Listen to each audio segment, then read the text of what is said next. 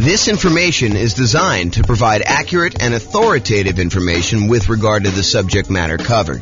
It is offered with the understanding that the presenters are not engaged in rendering legal, accounting, or other professional services. If legal advice or other expert advice is required, the services of a competent professional should be sought. Welcome to the Sunnyvale Real Estate Investing and Real Estate Financial Planning Podcast. Learn all about investing in real estate in Sunnyvale, California, with a combination of real estate financial planning and modeling with numbers specific to Sunnyvale, plus syndicated, more generalized recordings of live and pre-recorded real estate investing classes, not all of them specific to Sunnyvale. Be sure to stay tuned after the podcast for a message from our sponsors. Well, good morning and welcome, everyone. I am your host, James Orr, and we have a very special class today, a class that is pretty popular, I think, with most real estate investors, especially real estate investors just getting started. And that is all of the low down payment financing options that are available for real estate investors. So that's what we're going to be going over today. Let's get started. So low down financing options. I think a lot of folks come in, a lot of real estate investing folks come in thinking, I need to have 20% or 25% down in order to be able to buy these rental properties. And that's not quite true. While it is true, you probably will need more of a down payment if you're going to buy non-owner occupant investment properties, properties that you're not going to move into.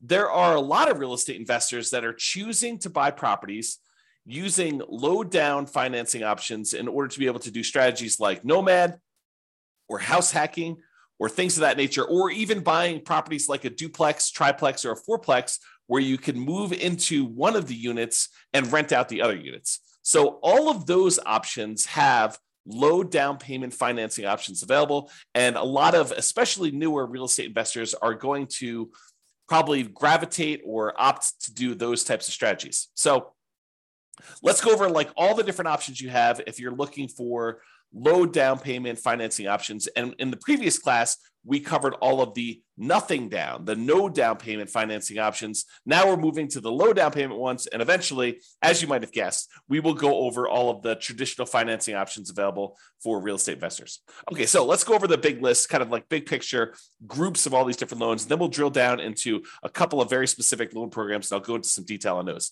So as we discussed in previous classes, the entire creative financing family of options are probably low down financing options.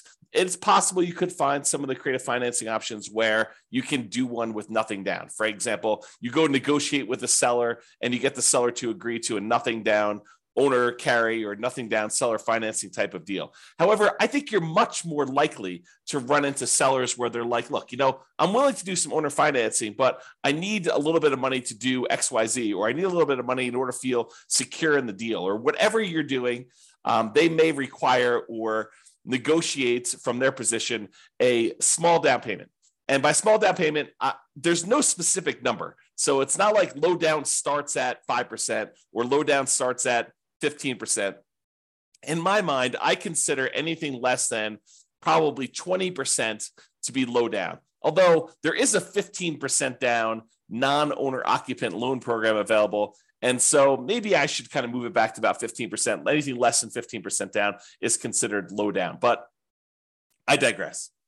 Okay, so all the creative financing options, and I'll go over a quick list of what those are here on the next slide, but anything like owner financing, wrap financing, loan assumption, subject to, agreement for deed, the old rent-to-own family of lease option, lease purchase, all of those I would consider to be kind of low-down financing options that are available. And you should be able to negotiate a low-down payment option there, and in some cases, probably even nothing down.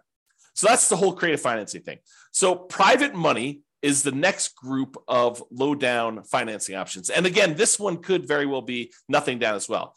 Private money, in my mind, is slightly different than hard money. Hard money are loans that people in the business of making commercial real estate loans are doing. So someone who is in the business of loaning private individuals or LLCs money in order to be able to go buy properties. Most of the time it's for buying fixed out properties, although there are some hard money lenders that will do like acquisition financing, especially if you're doing some type of like BRRRR strategy or something like that, although that's sort of fixed up as well. But the hard money guys are the guys in the business of doing loans like that. Private money are people that are not typically in the business of making real estate loans, but you happen to know somebody, you have a personal relationship with them, and you ask them to make a loan for you. The most common example I like to use is you're at Thanksgiving dinner and you talking to grandma about what you've been up to, and you tell grandma that you're investing in real estate right now and that you're borrowing this money from a hard money lender, and they're charging you whatever it is, 12, 13, 14, 15, 16, 17, 18, 19, 20% and a couple points in order to do the loan. And grandma's like, I've got $1 million in CDs and I'm only getting 2%. Why don't I loan you the money to do your real estate deals? And you could pay me, 3, 4, 5, 6, 7%, whatever it is that you negotiate with grandma. And grandma wins because she's getting a higher interest rate than she's getting on her CDs. You win because you're no longer paying hard money loans and you're also helping to support grandma. So the thought is you go to a private individual, someone that you have a relationship with, and you ask them if they're interested in making usually secured loans on real estate. It doesn't have to be secured. You can do whatever you want. You can structure this in a number of different ways, but that's typically how private money works. So when you're doing that, when you're talking to grandma or your uncle or your best friend or a business associate from work, or that has got some money in CDs or whatever that they're considering as an alternative investment, then you can go to them and talk to them about what the options are for your particular deal. And I think in a lot of cases, you will be able to negotiate either a low down payment or in some cases, nothing down on those. And again, this is all based primarily on you negotiating. Of course, the quality of the deal obviously helps. I shouldn't say that. Sometimes it's not the quality of the deal at all. It's the relationship. It's the trust you have with that person. But in a lot of cases, the quality of the deal is going to help on those as well. So basically, it's based on your ability to negotiate as to whether or not the private money deal will be nothing down or low down payment, or maybe they want 50% down. And then in those cases, maybe you decide to use them or maybe you decide not to use them. Okay, and so we talked about private money. Hard money is the other option. Again, these are people that are in the business. It's very likely you'll be able to negotiate a low down payment option from a hard money lender. A lot of times they want you to have a little bit of skin in the game, although there are definitely some that are willing to do stuff with nothing down if the deal is strong enough in most cases. So if the deal is really, really good, a lot of times you can negotiate nothing down in the deal. However, in a lot of cases with hard money lenders, they're going to want to see a down payment. They're going to want to see you have something invested in the deal so that they know that you're likely to kind of complete the project. And these tend to be the private money ones. They could be, you owner occupying a property, or someone going and buying a commercial property, doing a fix and flip, something that they're not going to move into. However, with hard money, they are usually going to exclude any owner occupant type properties that you personally would be moving into. It's okay if you have a tenant move in, but they usually don't want to get involved in the laws related to making consumer loans for an owner occupant. And so they will typically try to avoid those. You may find one that is willing to make an exception, or one that doesn't know about this, or one that doesn't care. But I think a lot of hard money lenders are going to avoid trying to make owner occupant loans for that reason. Okay, so did we cover hard money loans? Very likely to be able to negotiate low down payment. In some cases, nothing down based on the quality of the deal. I think we talked about that. When we talked about private money, it still applies to hard money, typically commercial properties. So it's not typically good for house hackers or nomads. And for those that don't know, some people just kind of jump in the middle, and this may be the first class they're listened to. House hackers are people that are buying properties where they are renting out part of the property that they're living in. The most common example is someone buys a duplex. They live in one of the units and they rent out the other unit. But it could be you buy a single family home and you rent out different bedrooms, as another example of house hacking. Nomading is different. Nomading is when you buy a property as an owner occupant. You get owner occupant financing, usually with nothing down, 3.5% down, 5% down, 3% down, something like that, where you move into the property. It is a requirement of the lender that you move into the property. If you don't move into the property, it's considered loan fraud, and it's a big deal. Don't do loan fraud. So you put 5% down as an example. You move into the property. You live there for a year. The year is a requirement of the lender. When you go and get the loan, they're going to have you sign a piece of paper that says you're agreeing to occupy the property for at least a year. So by signing that document, if you don't stay there a year, that's loan fraud. It's called occupancy fraud. So don't do that. So you live there for a year, but once the year is up, you can take the property and you can then convert it to a rental property, move out, put tenants in the property, and continue the process of buying your next property, probably with 3%, 5%, 3.5% down. Acquire the next property, live there for a year, and then convert that one to the rental. So the nomad strategy is systematically buying a property as an owner occupant, living in the property for at least a year. Sometimes it's longer if you need to save up more for a down payment. Then when you're done living in the property, you convert the previous one to a rental, you buy another owner occupant property, you move in, and you repeat the cycle until you have as many rental properties as you desire. So that is the nomad strategy. And you can nomad and house hack at the same time. Imagine for a minute, you owner occupy into a fourplex, you rent out 3 of the units, and then after the year is up, you move out of the fourplex and you go buy a single family home and you repeat the process. Or maybe you buy a single family home, you get roommates while you're living there for the first year. And then once the first year is up, you move out, maybe you bring your roommates with you, maybe you replace yourself with another roommate where you were living or whatever you decide to do. But that is the idea behind nomading and house hacking at the same time. Okay, so a lot of the no and low down financing options, the traditional ones, the kind of more conventional, go to a mortgage broker type of loans you're going to get, are good for house hackers. You know, those guys that are renting out bedrooms or buying duplexes, triplexes, or fourplexes and renting out part of the property that they're living in, or they're for nomads who are buying a property as an owner occupant, moving in, living there for a year, and then converting it to some type of rental. So the two primary low down financing options for house hackers and nomads, real estate investors that are using that strategy, are FHA financing. And FHA financing is a 3.5% down loan program that we typically use to buy single family homes, but you could also use them to buy duplexes, triplexes, or fourplexes. You cannot use them to buy 5 units or more. That's a totally different loan program. But if you want to go buy a single family home, a duplex, triplex, or fourplex, you can use FHA financing, a 3.5% down loan program, in order to be able to do those. The other typical low down financing option for house hackers and nomads is the conventional loan, and that's a single family home only product for the low down payment options. You could do, conventional loans for these higher with higher down payments for multifamilies, but typically if you're doing the low down option, it's going to be for single family home only.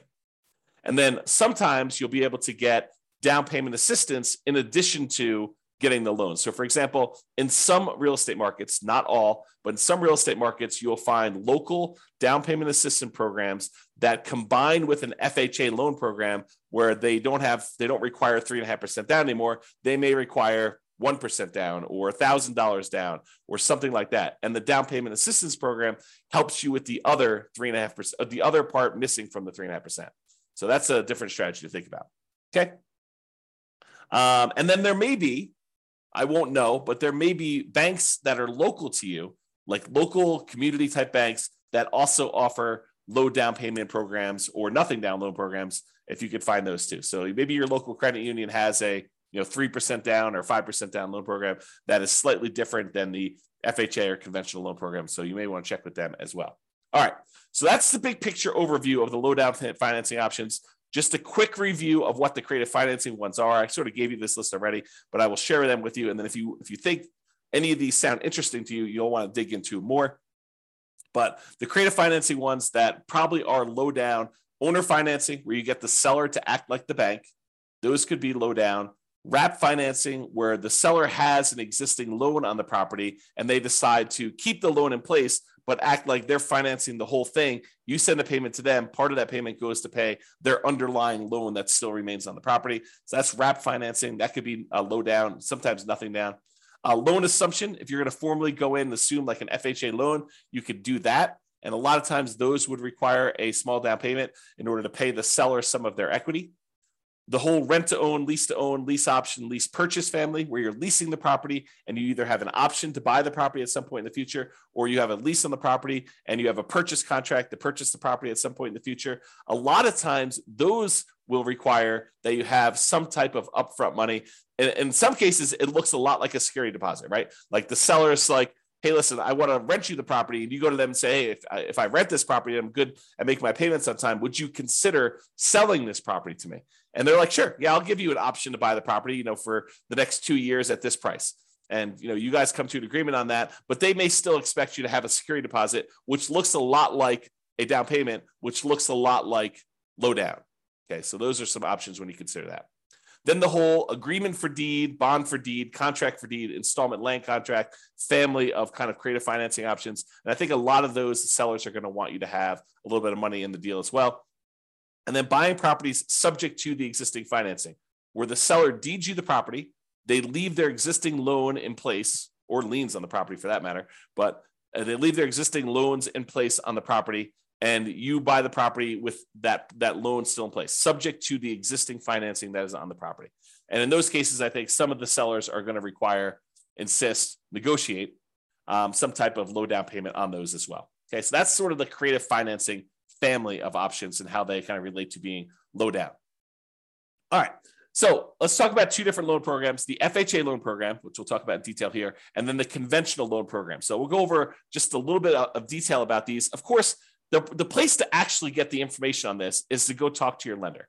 So if you think you're going to be doing the FHA loan program, I give you some really basic information. I'm not a lender, and you're going to want to go talk to your specific lender and get the most current, up-to-date stuff, because this stuff can change. I'll kind of point out a couple of recent changes that my lender told me about. Matt Weaver from Excel Financial provided me some updated information on the conventional loan program here just a few minutes before I made this presentation.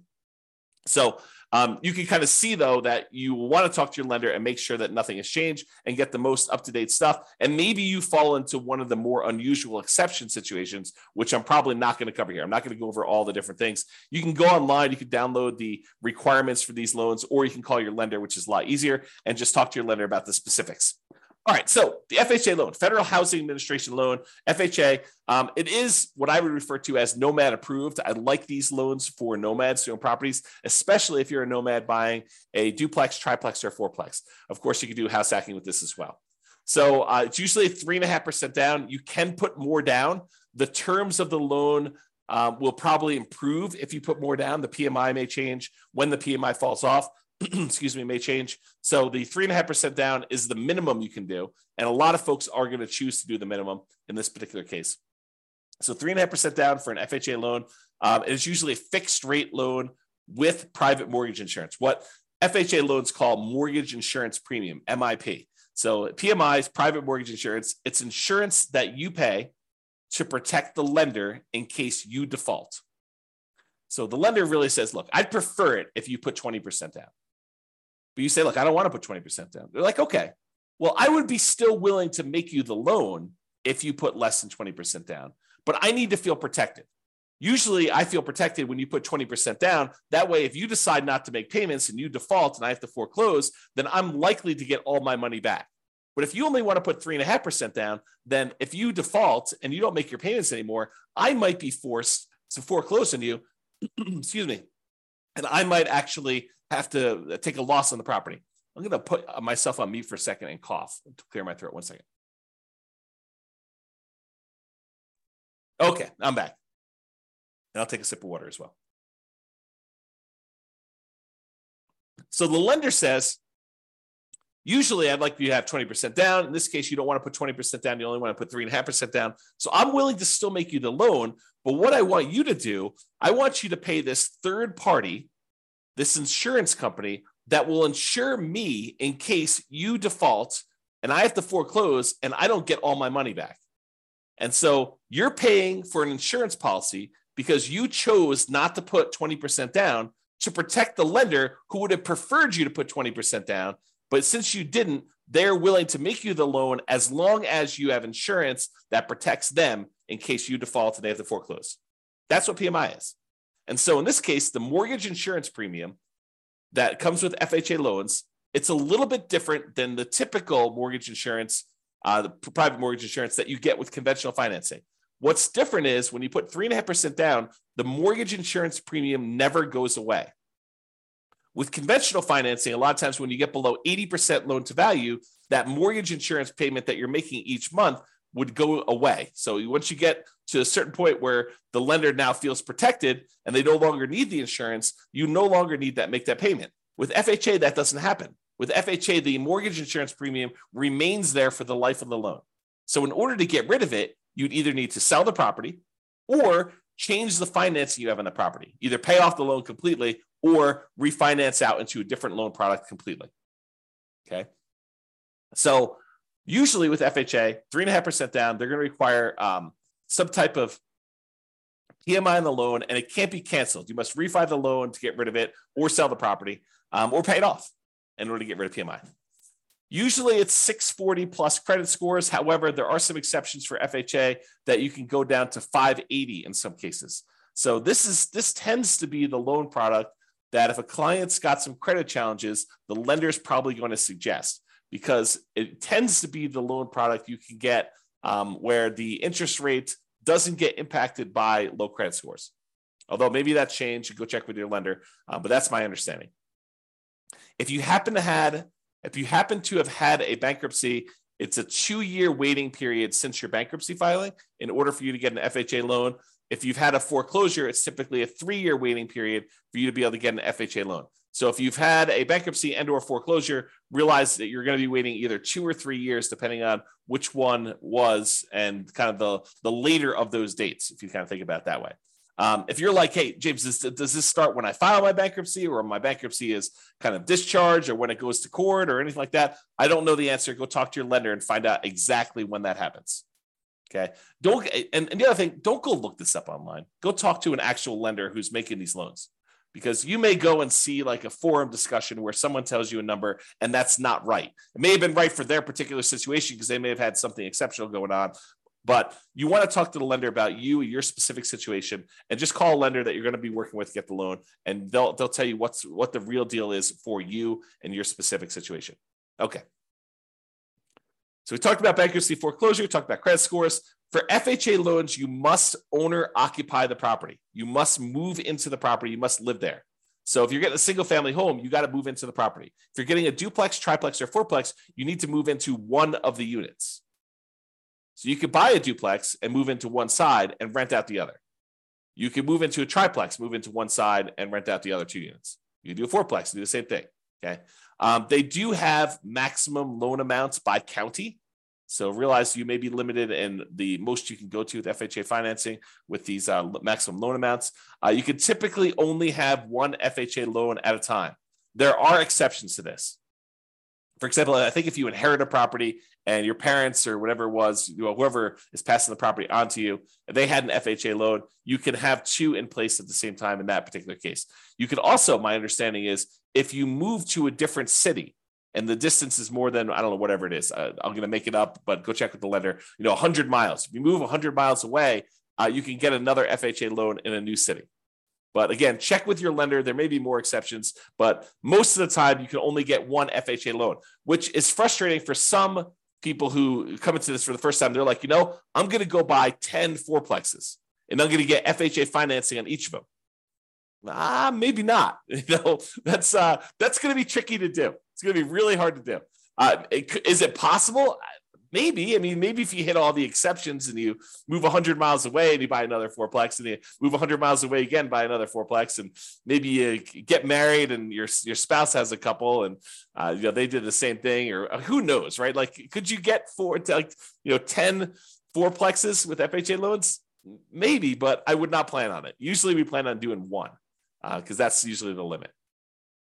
There is a version of the FHA loan that allows you to finance repair costs. So if you're buying a property, you're trying to do like a BRRRR strategy, although it's not exactly a BRRRR strategy because you're borrowing the money up front, but sometimes that strategy where you're going into a property that needs work and you are looking to borrow the money to do the repairs. Like you found a property, but it's just really a wreck. And you still want to do 3.5% down. There is a FHA 203K program, which allows you to include repair costs in the FHA loan. Now, for those of you that are handy thinking, I'm just going to do this and I'll pocket the difference because I'll do all the work. Nope, they've already thought of that. So it does require that you have third-party contractors do the work. You're not allowed to do the work yourself. And the FHA escrows the money and they release it to the contractor as the work is done. So if you're going to do that 203K loan program, go talk to a lender, get all the details, and find out exactly how that all plays out. But realize it's going to be hard for you to do the work yourself. And again, I think I mentioned this on the other slide, but there is some down payment assistance often coupled with FHA. It may not be available in your local marketplace, but if your local marketplace has down payment assistance programs, you may be able to use this in conjunction with your FHA loan so that part of the 3.5% is covered by some type of down payment assistance program, whether that's a loan or a grant or something like that. You have to go find out what the details of your specific program are, but a lot of times they're combined with the FHA loan program. And if you're trying to get the seller to help cover some of your closing costs, the FHA loan, I believe, has up to a 6% of the purchase price as a possible seller concession. So if you're able to negotiate to get the seller to contribute some money to help cover your closing costs, which means you're buying the property at a discount, essentially, unless you're raising the price by that much. You're getting the seller to agree to contribute some money towards your closing costs. You could do up to 6% of the purchase price in order to get that on an FHA loan. There's a limitation to max out at 6. Usually we're not anywhere near that, just so you know. All right, so that's the FHA loan. Now let's talk about conventional financing. This one is also Nomad approved. I really like this one for doing Nomads. In fact, this is probably the most common Nomad loan program. If you're going to be doing that strategy where you buy a property, move in, live there for a year, then you convert it to a rental, the conventional financing loan program, 5% down especially, is your most common version of that. So this is conventional loan, Fannie Mae, Freddie Mac, you may have heard it described as those. They're typically fixed interest rates, and they're typically 30-year amortization. So they are, and FHA is 30 years as well, but they tend to be fixed interest rate and 30-year amortizations. We tend not to do 15-year loans because the monthly payment goes up quite a bit for a 15-year loan. Although, if you're in a situation where 15-year makes sense, you're welcome to do that. And they do offer those, but realize most of the time we're doing 30-year loans on those. For conventional financing, typically it's 740 plus credit score for the best interest rates. You may be able to do some lower. There's probably some mitigating factors, and they may do hit on some other things based on that. But usually 740 credit scores get you the best interest rates. For owner occupants, which is what we're talking about doing here, it could be as low as 3% down, but most commonly we're doing 5% down. And in both those cases, there's going to be some type of private mortgage insurance because you're putting less than 20% down. Okay, that private mortgage insurance is typically whenever you put less than 20% down on a property. The 3% down one is called the Home Ready or Home Possible loan. Primarily, it's for first-time home buyers. So you can't use that repeatedly. That's my understanding, but go check with your lender, see if you can use it more than once. Most of the time, you're going to be doing the 5% down with these types of loans. And usually the 3% down is a little bit uglier interest rate. It may be worthwhile for you to save up extra in order to get that extra 2%. It may make it a much better loan, a little bit better cash flow for you. It might be worthwhile doing that. Typically, you can get 10 non-owner occupant conventional loans per Social Security number. However, when you're doing owner occupant loans, there is no limit. You have to qualify, but there's no numbered limit on that. So if you're going to try to go buy, 20% down investment properties, you will be cut off from getting conventional loans after 10. Now, in some cases, you can split the loans between you and your spouse. And this would probably require you to do separate tax returns and for you to not have both of you guys on each of the properties. But imagine for a minute you were really committed to doing 20 properties or 15 properties, something over 10. And you're like, okay, look, this is what we're going to do. We're going to start filing separate tax returns, even though we're married. And we're going to buy the properties. You're going to buy the first one in your name with a loan that is only in your name and your Social Security number. And then I'm going to buy the next one in my name with my Social Security number. And we're going to kind of alternate back and forth until we get to 20. By doing it that way, you could technically do 10 each non-owner occupant conventional loans by splitting between the spouses. And so you'll need to do some work, talk to a lender, do some loan planning with your lender to do this. Most of the time, people are not willing to go to that extreme. But there you go. There is no limit for the owner occupant ones. So if you have, 10 properties already and you're trying to do your next property as an owner occupant, you're not limited by that one. So you could do an 11th conventional loan as long as you're moving into the property to do that. So if you're trying to do the nomad strategy, you can go beyond 10. But if you're trying to do, buying non-owner occupant properties, you're probably going to be cut off at the 10 number per Social Security number. Typically add 5% down payment for multifamily. I've got a little slide here coming up with the down payment amounts. 2 to 4 units is the multifamily one. For Fannie, you could do cash out refinances up to 4 finance 1 to 4 unit properties. For Freddie, it's up to 6. This rule may change. I knew this rule existed at one point. I'm not sure if it's still current, so check with your lender to do that. Both of the things, rate and term refis up to 10 finance 1 to 4 unit properties. So nomads, be careful. If you think, hey, look, I'm going to do this nomad strategy and I'm going to acquire a bunch of equity in properties, and then I'm going to try to do some type of cash out refinance to fund acquiring new properties, realize that's a tricky strategy to accomplish. Because when you're doing these nomad strategies, you're putting usually 3% or more commonly 5% down. It takes a while for you to get to the point where you get at least 20% of equity so that you could do the refi, and then enough equity where it's worth doing that refi, because now you're going to go and try to do a refinance, take the loan that you have that was an owner-occupant loan, presumably at a better interest rate because it was owner-occupant, and now you're going to try to do a cash-out refinance, take the hit on the interest rate, and you're only going to get a certain amount of money out there. I don't know. That seems like an expensive way to access that equity, in my opinion. So be super careful about this. Really think through that strategy if that's a strategy you are going to do. It's not like an automatic no. It's just much trickier than I think folks realize. You may want to discuss or consider minimizing your interest rates as you acquire while you can if you're going above refi thresholds and not able to do cash out refinance in the future. This is the case where it might be better for you to buy down your interest rate when you're doing a nomad strategy and you're already getting an owner-occupant, a little bit lower interest rate, and you're probably not going to be able to access that money with cash-out refinances for a long time. So it might be better for you to actually buy down the rate and get a really good rate knowing that you're going to keep that loan for a very long time anyway. And I think Matt told me this. I think you could do a rate and term refinance immediately after closing. So if you're trying to do some type of buy a property and then do a refinance to get better rates in terms right after closing, you can do that. Like if rates drop a lot from once you've locked, but there is a 12-month waiting period, which is up from 6 months before on doing any type of cash out. So this is going to really impact those that are trying to do the BRRRR strategy, where you're buying a property and then you're planning on doing some type of cash out refinance in order to pull some of your repair money or some of the money out when you bought the deal significantly below market. Now you've got to wait 12 months instead of waiting 6 months. So a little bit longer delay, slows you down a little bit, kind of makes it a little bit harder to BRRRR. Between conventional financing, there is a seller concession range, depending on how much you're putting down, between 2% and 9%. It's about 6% with 20% down owner occupant. It's 2% for non-owner occupant. So don't try to get a seller to contribute money towards your closing costs more than 2% before you, unless you know that you can actually use all that and that the lender is going to allow it. So check with your lender before you negotiate your seller concessions. That's another way of saying that. The most common conventional loan is 20% down, although we could do these 5% down for owner occupants, and there is a 15% down on up to 10 properties for doing that. So realize that you can do 15% down non-owner occupant loans for these. There is PMI on that one, and the interest rate is usually a little bit uglier than doing 20% down.